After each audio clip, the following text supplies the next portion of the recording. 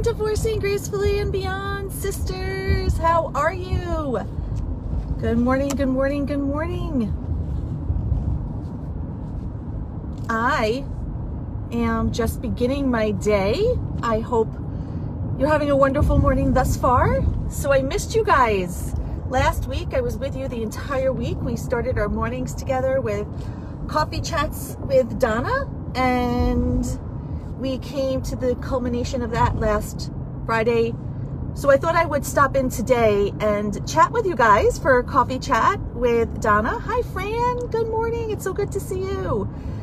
So I actually was really excited this morning to come in and to chat. Hey, Stacy. It's so good to see you. Good morning. Because I was thinking this morning during my meditation time, and for those of you who know me or may not know me, my name is Donna Rudowitz. Hi, Diane.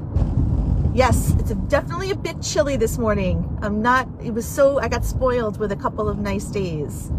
I'm Donna Rudowitz, and I run a 12-week transformational relationship program called Divorcing Gracefully and Beyond. And I'm a licensed clinical social worker, aka psychotherapist, as well as a rapid transformational relationship coach. So I help women who are either going through divorce, post-divorce, reclaim their brilliance, fall in love with themselves, and attract true love that lasts when and if they're ready. So that's kind of my spiel of who I am and what I do. And I was thinking this morning, going into this conversation, of I wake up about 4:44 is about the time I wake up in the morning, and that's because it's not that I get up and I make coffee and I'm running around the house. That would be really productive. I wake up at 4:44 because those are angel numbers, and that time is the veil is thinnest between the divine and us. So I like to get up because that's when I lay in bed, I have my meditation. Hi, Lena. I have my meditation time, and I'm able to just sit back and be led by spirit versus by my brain. And there's one thing that I've learned in this work, especially in relationship work, is all of the tools that we've been using as a woman in our families, as a woman in our businesses, as a woman in work, the tools of working hard, the tools of going after grit, just, working. It doesn't apply to the relationship space. As a matter of fact, it's quite the opposite. When we truly want to lean into our relationships, hi April, hi Stacy, when we truly want to lean in our relationships and heal the toxicity from the past, get rid of those toxic barriers that are keeping us stuck, and be able to claim our life of what it is we want and be able to move forward, we actually have to do the opposite of work. We have to actually do something that's called releasing. And this is why so many people in the relationship space will come to me and say, Donna, I have been trying, my life is good, I have my life together in so many areas, but it's this relationship space, I just can't seem to get it clicked. I always just seem to be one step away, or I'll try something and I'll get it working only to find out that it doesn't work for me, and I keep going on this pattern, and things keep happening, and they just keep happening over and over again. And that's exactly why, is because it's just the wrong tools. It's not that you don't have the ability to do that, and it's not that we can't do it. It's just a different set of tools that we need to use in order to really break through these blocks and clear the blocks. So what I wanted to talk to you guys today, and this is the reason why I was so excited to come this morning, is I wanted to talk to you about something that's called upper limits. And if you may be familiar with an upper limit, and you may not be familiar with an upper limit. So I'll give you what a description of an upper limit is, and then you could rate yourself and see if you are experiencing it now, if you've experienced it in the past.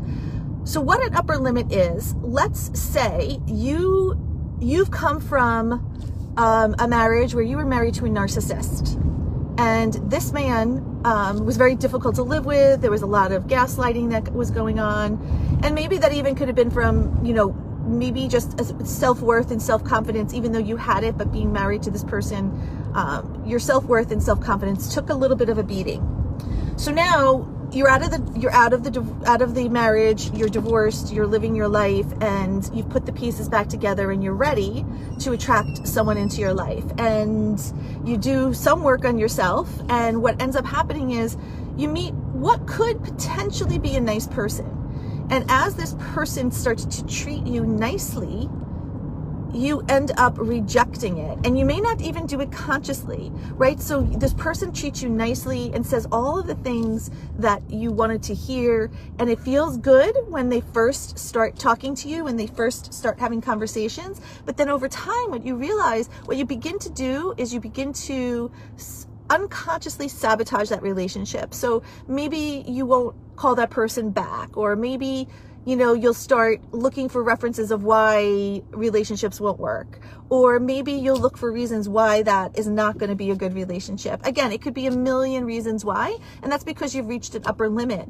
Subconsciously, you have a belief system of what your value and worth is. And if you haven't done the work to clear through those blocks of what your value and worth is, anytime you receive something in the physical world that is greater than what you believe you are worth in the unconscious world, you're going to reach what I call an upper limit. And, subconsciously, you're going to sabotage yourself. And that could be, again, you could reject a person. You could, for instance, I've had clients who had a very important meeting, let's say on a Thursday morning, and they've reached their upper limit. And this is something that they've been waiting for because this is a big deal. It's worth, a good amount of money for them. It's worth a good amount of success for them. And they finally get it, right? They've been working, finally get it. And let's say it's on Thursday morning, and Wednesday night, they decide that they're going to go out to dinner and celebrate, and they end up drinking a little bit too much. They have a couple of drinks too much, and they're not performing at their best on Thursday morning, and the deal breaks, right? It doesn't go through. It's a perfect example. So we don't realize we're doing it, right? And then we blame everything else outside of us. We blame, maybe that we were tired, or maybe that person who was making the decision, wasn't in their right mind, right? And all of these things outside of us, when really it's us. We're reaching an upper limit. So what I wanted to share and talk with you guys today about is, if you're reaching for something and you have an idea of what you want, what you've got to do is you got to condition yourself to be able to receive it. Okay, this is really important, because if you don't condition yourself, if you don't begin to do the work on the inside and clear your abundance blocks, what will happen is the dreams that you want, you will subconsciously push away. And then you'll stay in the pattern of wanting something and not being able to receive it, or receiving something, but it's less than your worth, right? And so the worst thing we want to do is attract our ex-husbands 10 times over, because that's the energy level that we're operating at, only to find out, right? Getting into a relationship, only to find out that relationship doesn't work. And this is the reason why. So I know I'm talking fast, guys, so stay with me here, but this is the reason why second and third marriages fail. I think the second and third marriage rate is something like a 70 to 80% failure rate. And that's because we really haven't done the work on ourselves, and we think we're starting something different, but we're not. We're actually just attracting more of what we just came from, wanting a different result. And when that result doesn't show up, we become disappointed, and our expectations aren't met, and that person is not able to meet those expectations. So upper limit is a big deal.